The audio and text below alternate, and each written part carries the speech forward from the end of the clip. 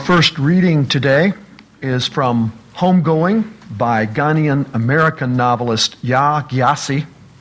This passage describes a young Ghanaian woman raised by white Christian missionaries trying to make sense of Christian teachings.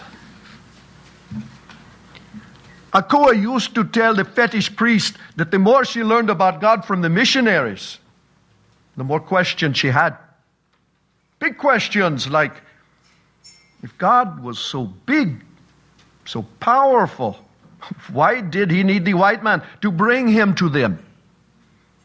Why could he not tell them himself, make his presence known, as he had in the days written about in the book with bushfires or dead men walking? Why had her mother run to these missionaries, these white people out of all people? Why did she have no family? No friends? Whenever she asked the missionary these questions, he refused to answer. The fetish man told her that maybe the Christian God was a question with great swirling circle of whys. This answer never satisfied Akua. And by the time the fetish man died,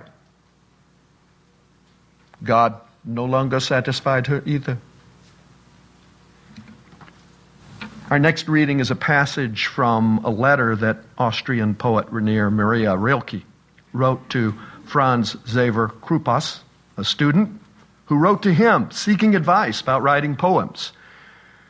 Rilke refused to critique any of Krupas's poems, but he offered advice about how a poet should be in the world.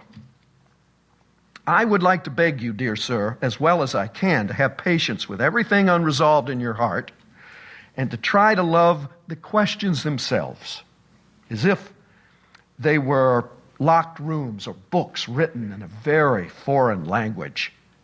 Don't search for the answers which could not be given to you now because you would not be able to live them.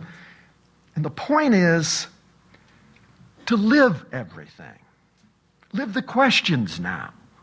Perhaps then, someday far in the future, you will gradually, without even noticing it, live your way into the answer. And our final reading is a piece of the speech given by Polish poet Wisława Szymborska when she received the Nobel Prize for Literature. And any knowledge that doesn't lead to new questions quickly dies out. It fails to maintain the temperature required for sustaining life. In the most extreme cases well known from ancient and modern history, it even poses a lethal threat to society. This is why I value that little phrase, I don't know, so highly. It's small, but it flies on mighty wings. It expands our lives to include the spaces within us as well as the outer expanses in which our tiny earth hangs suspended. If Isaac Newton said to himself, I don't know, had never said to himself, I don't know, the apples in his little orchard might have dropped to the ground like hailstones, and at best, he would have stooped to pick them up and gobble them with gusto. Had my compatriot Marie Curie never said to herself, I don't know, she probably would have wound up teaching chemistry at some private high school for young ladies from good families and would have ended her days performing this otherwise perfectly respectable job. But she kept on saying, I don't know. And these words led her, not just once but twice, to Stockholm, where restless, questioning spirits are occasionally rewarded with the Nobel Prize.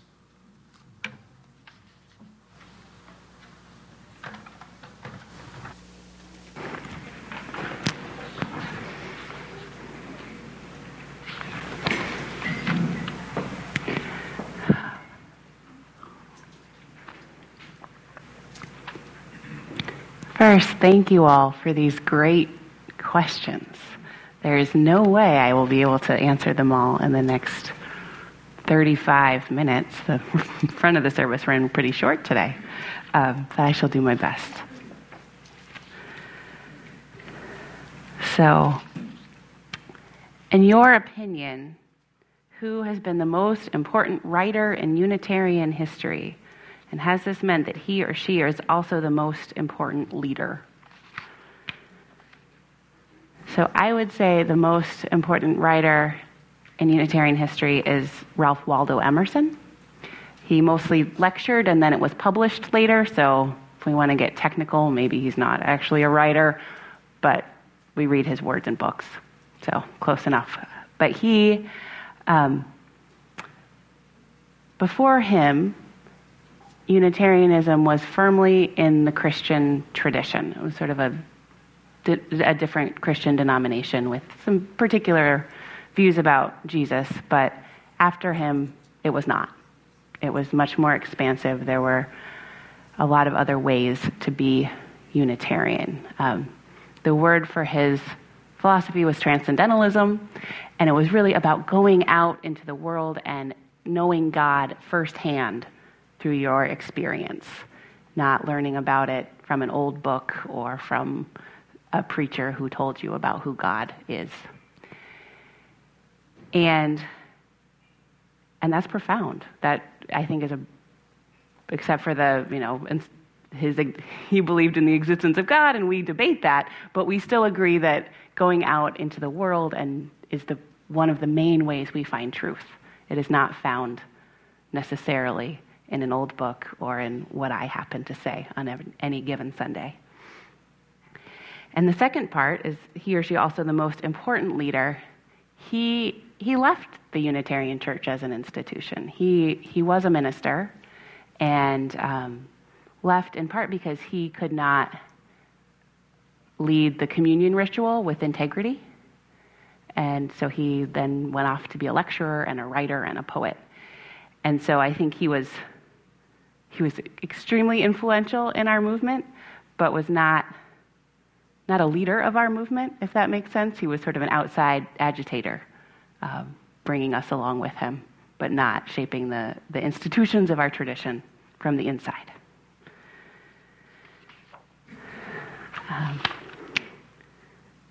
What are good ways to respond if my child comes out to me? So, tell them that you love them and that you support them and that there is nothing about who they are that will make you love them any less, ever. Those are good ways. Other good things, assuming this is a child at home, someone that you are actively parenting,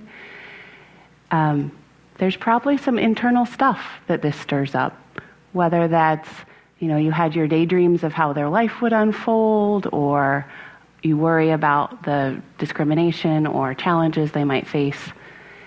And you need to find some people to help you do that work and work through that so you're not putting that on your child. Out Front is a really good resource for that. Give them a call, PFLAG. There's other groups in town. Also, make sure that your child has some great adults in their life who share whatever the identity is that they're coming out to. And hopefully all of our kids already have people and adults who are trustworthy and wonderful of lots of identities in their lives. But if your kids don't, make an effort to bring some people into their lives. So it can be a little awkward, but I've known people who are in my life who are gay and bisexual who've had the coworker say, so my kid just came out and I realized they don't actually know very many gay adults. Can we have you over for dinner? And it's awkward. I mean, it is tokenizing, and not everybody will be excited about that invitation, but a lot of people also view that as a sacred trust. And so making sure they know that being out can mean a lot of different things, whether that's through people in their lives or in media or in other things, is important. But the most important thing is to keep loving them and support them and ask how you can show that support in what they need.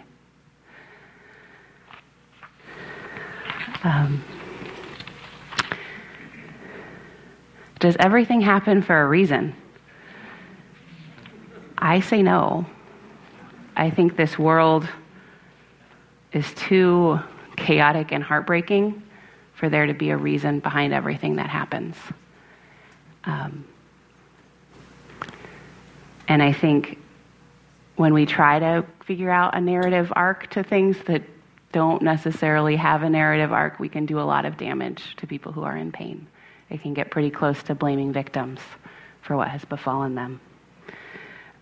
But this is one of the great religious questions, so lots of people have lots of different answers to this, and I think we could do a whole sermon series around this one. But my core answer is no. The world just seems too random and too awful for it to be there to be a reason and a cause behind everything that happens.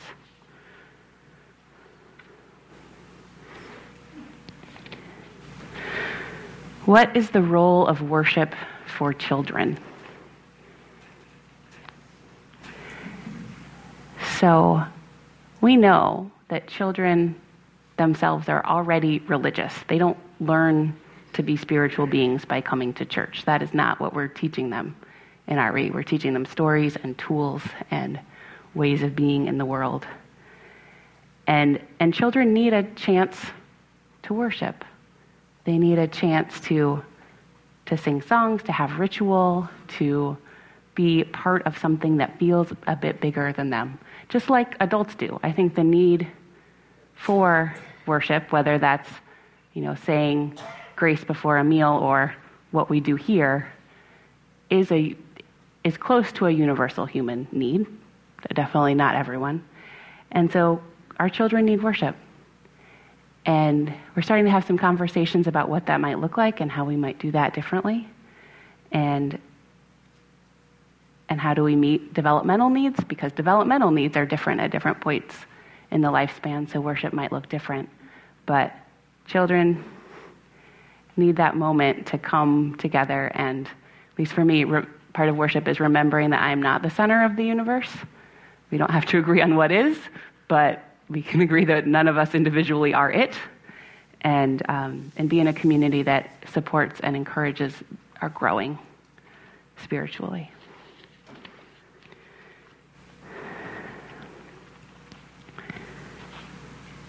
What does the UU belief system say about sexual assault, i.e. Larry Nassar, and forgiveness? So as all of this is unfolded, and I think I said this in a sermon 2 weeks ago, the thing that keeps coming back to me is our first principle. As Unitarian Universalists, we believe in the inherent worth and dignity of every person, that every person should be treated with care and love and respect. And so that means everyone should be treated with care and love and respect. People should not be victimized in the way we keep hearing about over and over and over again in the news. Everybody is precious. And where it gets harder is how do we approach the perpetrators?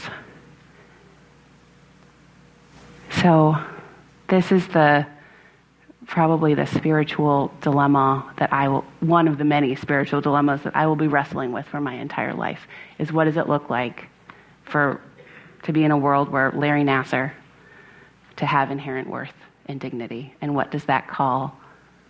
How do we live that value? Because I cannot see his humanity at this moment. I hope I get there someday. It would help if he showed some repentance. And so we believe in the power of forgiveness. We are a church, an institution, a tradition that believes no one is defined by the worst thing they've ever done, but also that people need to work to make it right. And that forgiveness is not something that should be offered easily. It's not cheap grace. It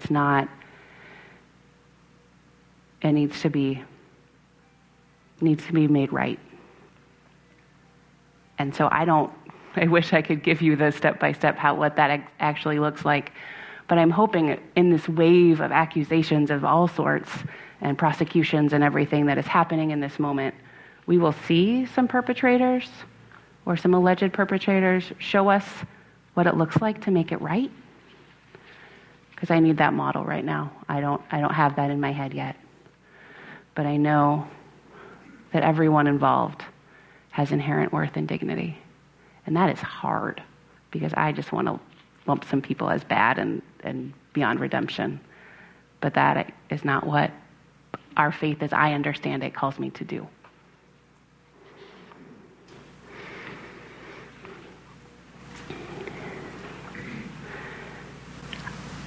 I have heard you call yourself a panentheist. How do you define that? What are its differences from pantheism? What is its appeal to you? So, pantheism is a belief that God or the holy is in everything, that everyone is permeated by this piece of the divine. And panentheism is a newer theological term that means that God, the holy, is in everything and is something more than that. So the best ways for me to describe it is in metaphor. So it's like how we are our bodies and we are more than our bodies. There is something beyond what we are physically that makes us who we are. So for me, the holy, the divine, God, is in everything and then is also something else too. So there's the physical and a sense of spirit. And why does that appeal to me? Like any religious belief, it's not as though it's in a catalog and I picked it out and tried it on and it fit. It has just been how my experience has evolved and what has felt most true as my experience changes. So everything feels like it has a little bit of holiness in it. And there are moments when I experience the divine as something transcendent beyond this physical realm that we know. And so that's why I call myself a panentheist, although I don't use that word a lot because nobody knows what it means. And so I have to do this whole speech after that. But it is how I understand God.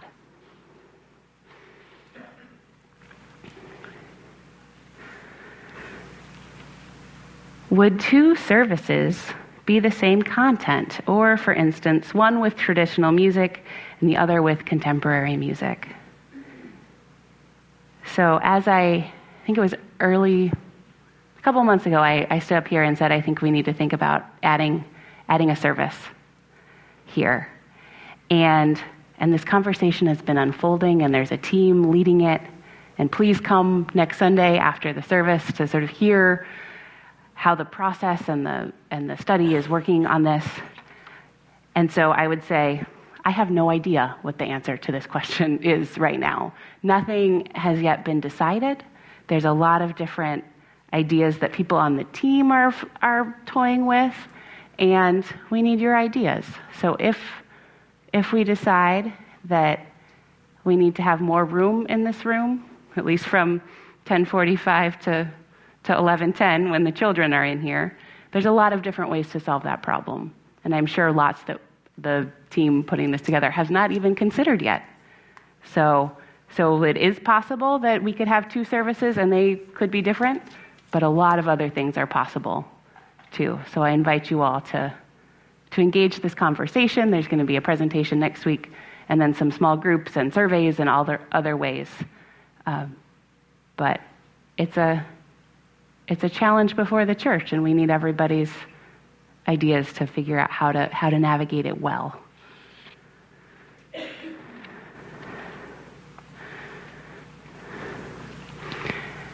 I enjoy attending the services, but I feel pressured to participate in the church community more than I want to. Is there a place for me here? I sure hope so. I think especially with the last question, as we contemplate growth and other ways of being as a church, that means that there's lots of, and at this size, there's lots of different ways to engage the church. So there are the people who are here more than I am, really running all kinds of programs and committees and things. And there's the people who come once in a while on a Sunday morning or once in a while to an adult RE program. And all of that is valid. We like to make invitations for people to get more involved because sometimes it can be a little murky how to do that if that's something you're looking for. But please say no if that is not what you need from this community, not what you have time for, not where your energy and commitment is. And if people are pressuring you in rough ways because you're not on a committee, let me know. Because that's not who we want to be.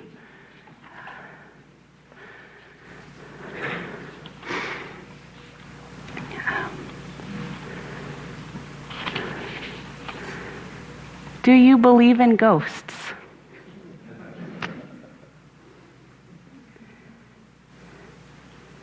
So, I think I'm agnostic on this question. There's a lot of people that I respect who've had experiences that they understand as ghosts or as, communications from someone who was recently deceased. And I trust that those experiences are real to some extent, at least in their experience. And I have not had an experience like that. And so I don't think so I don't know. That's my question. I invite you to discuss this one in coffee hour. I would love to hear this conversation.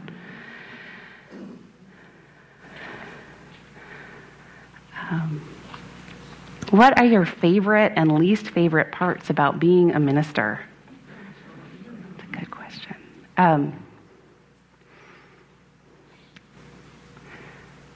So I think the favorite and least favorite can be similar in that people trust me with their stories. And when that's, in the context of church life and, we're having a good, powerful conversation and someone tells me that story from their heart, it's really beautiful and feels really precious.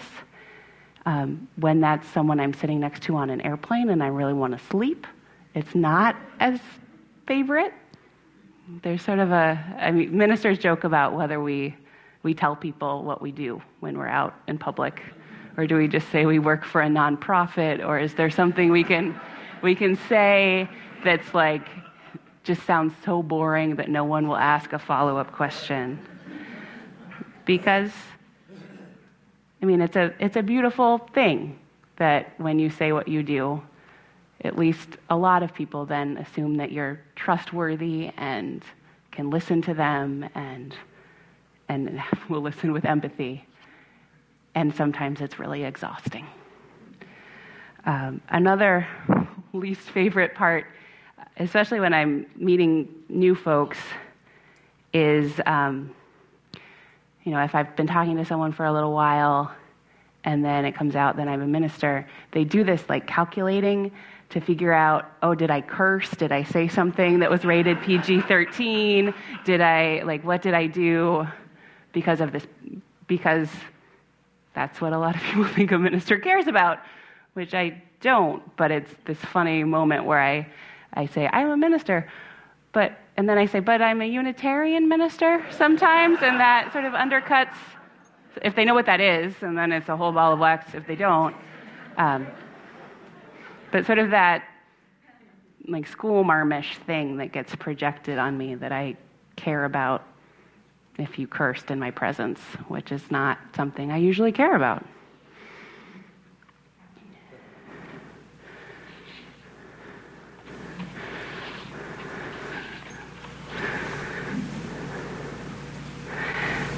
This is a great question. I would like more community in my life, but I also kind of dislike people. How do I reconcile these things?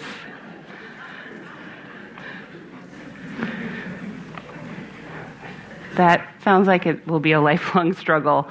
But I think some of it is maybe finding the right people, whatever those people are. And I know for a lot of people, finding folks in online communities or in other non-traditional communities can help, because if you're interacting via a screen, sometimes the annoying things or the things you dislike are not as present. I don't know what the specific things this person dislikes are.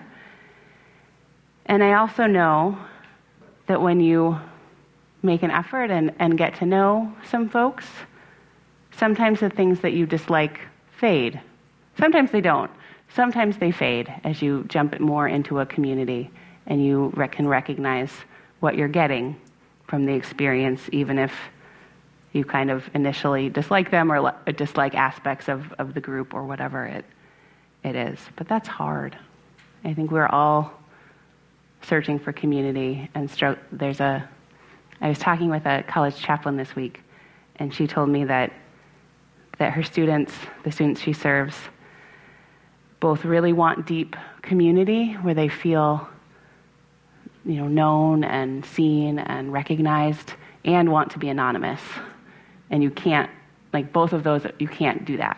That's not how it works in the world. And so I think you need to pick one to some extent and lean into it and see what happens. And I hope you pick the more community, not the dislike of people.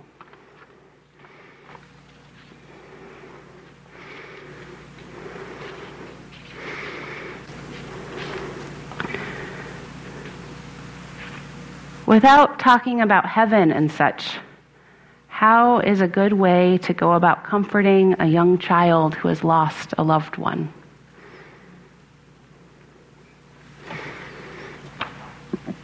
I think affirming whatever it is they're feeling is a good place to start. So grief with young children comes out in all kinds of different ways.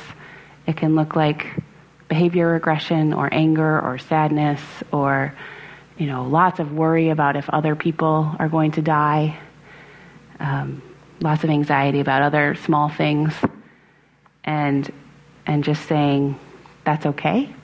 That's what you're feeling, and we're all feeling sad, and sometimes when we lose someone, this is what our emotions and our bodies do. Is really important. I think it's really important to affirm how much the loved one loved the child, and the child still carries that love with them. And I think, depending on the kid's age, talking to them about how they want to remember them, giving them chances to tell stories about the loved one, or to look at the gift that the loved one gave them and put it in a special place, or things like that, and coming up with special rituals. So what is it you do when that beloved person comes to mind, and how do we hold on to their memory and what's important about them? And I think also reassuring the child that, if you can do that with integrity, if other people in their life are doing pretty well health-wise, that life is not as tenuous as it might seem. So that other people are not going to leave them like that, at least for a while, is important reassurance, because often when a young child loses someone they love, they fear that everyone else is going to die right away, too. And to be able to say that is not going to happen is important. And this is a longer conversation. So if the person who's working on this wants to talk to me, I have some good resources about different age groups developmentally and how they deal with death and other losses that I'd be happy to pass along.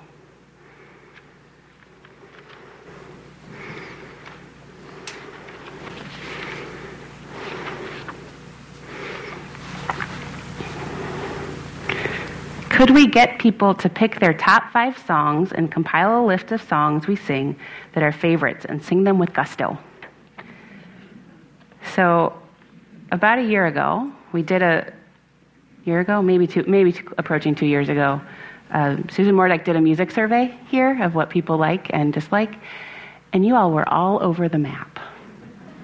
So I think if we asked everyone to pick their top 5 songs, there would probably be 5 times however many people are in this room, or approaching that, songs on the list.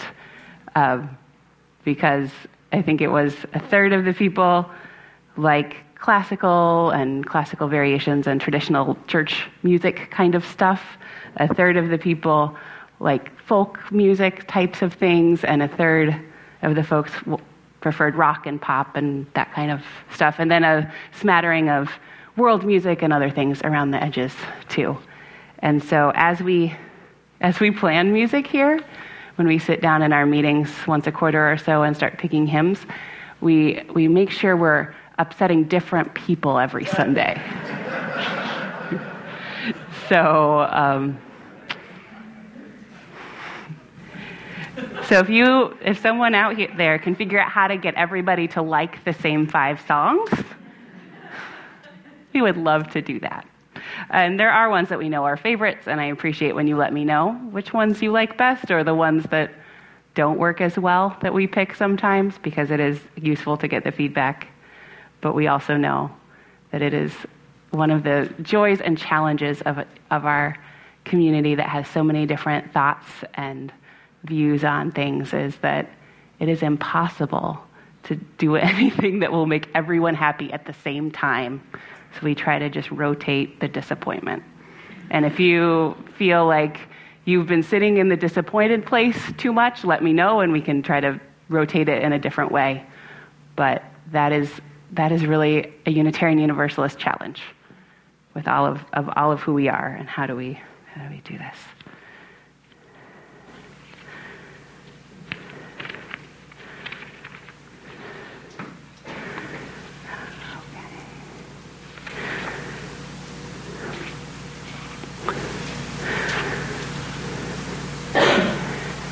Is religion originally to control the masses or inform the masses? I think yes. I mean, religion is one of the most powerful forces that we have in the world. And because it is so powerful, it is used in terrible ways, in controlling ways, in manipulative ways, in violent ways, and in life-giving, justice-seeking, powerfully positive ways. And I think it is constantly moving back and forth, depending on the community, the time, the context. And so I don't know. I think originally it was trying to make sense of a world that did not make sense. I think it was an attempt at information in its most original form, an attempt at understanding, trying to put a narrative around a world that is totally chaotic and confusing, trying to figure out are there ways you can act that will help the world make more sense. And I think pretty quickly people figured out it's also can be a means of control. Because if you tell someone that they have to do that to be a good follower of whatever tradition it is they follow, or that there is a divine being that wants them to act in a certain way, it's a pretty powerful coercive technique. So I think it's something I think about a lot, especially as a religious leader, is how do we be religious? How do we be a religious institution that moves towards the informing, liberating, justice-seeking way of being religious, and not the controlling, coercive, oppressive ways? Because they're both right there and easy to do.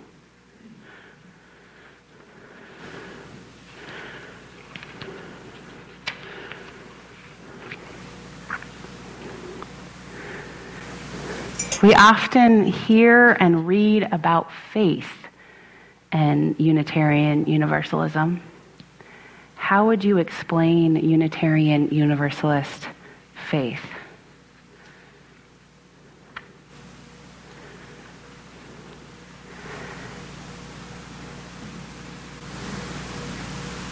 So for me, faith is my commitment to the things that I can't know for sure, that are not known by scientific ways of knowing, that are not known through direct experience, that are not known in all of those ways we often learn or know things that you can't read in a book. So I talked about our commitment to the inherent worth and dignity of every person earlier. And that's not a scientific precept. That's not something that can be researched and known. But for me, it is a truth that informs my life. And so for me, that is taking something on faith, is I know that I am a better human when I orient my life around that idea. I know that I act with more care and more compassion. And so there are and I think all of us have those things that we know, but we don't know from science or research or those ways or direct experience necessarily. My favorite example of that is how we know when we're in love. Like, you can't run a study on that, but you know it. And that's what faith is, those things that we know, for me, that we know in our bones, that we often struggle to articulate, that we often can't quite figure out why we know them, but we know them, and they make our lives better when we act out of those convictions.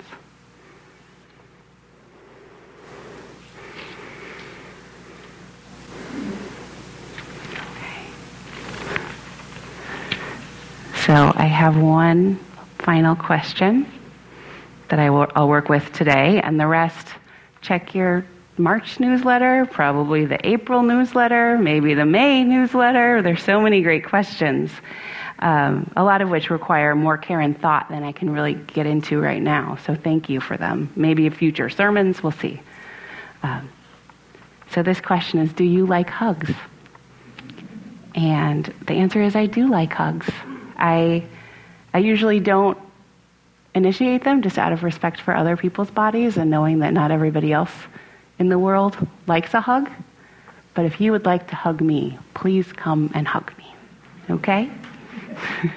And I think it's always good to ask people if they like hugs before you hug them, because some people don't like to be touched. Some people have physical limits that can make hugging painful, or have other things. So thank you for this question. Thank you for all of these questions. This has been a good, hopefully enlightening for you, definitely enlightening for me as I try to put words around things. And we are going to sing again.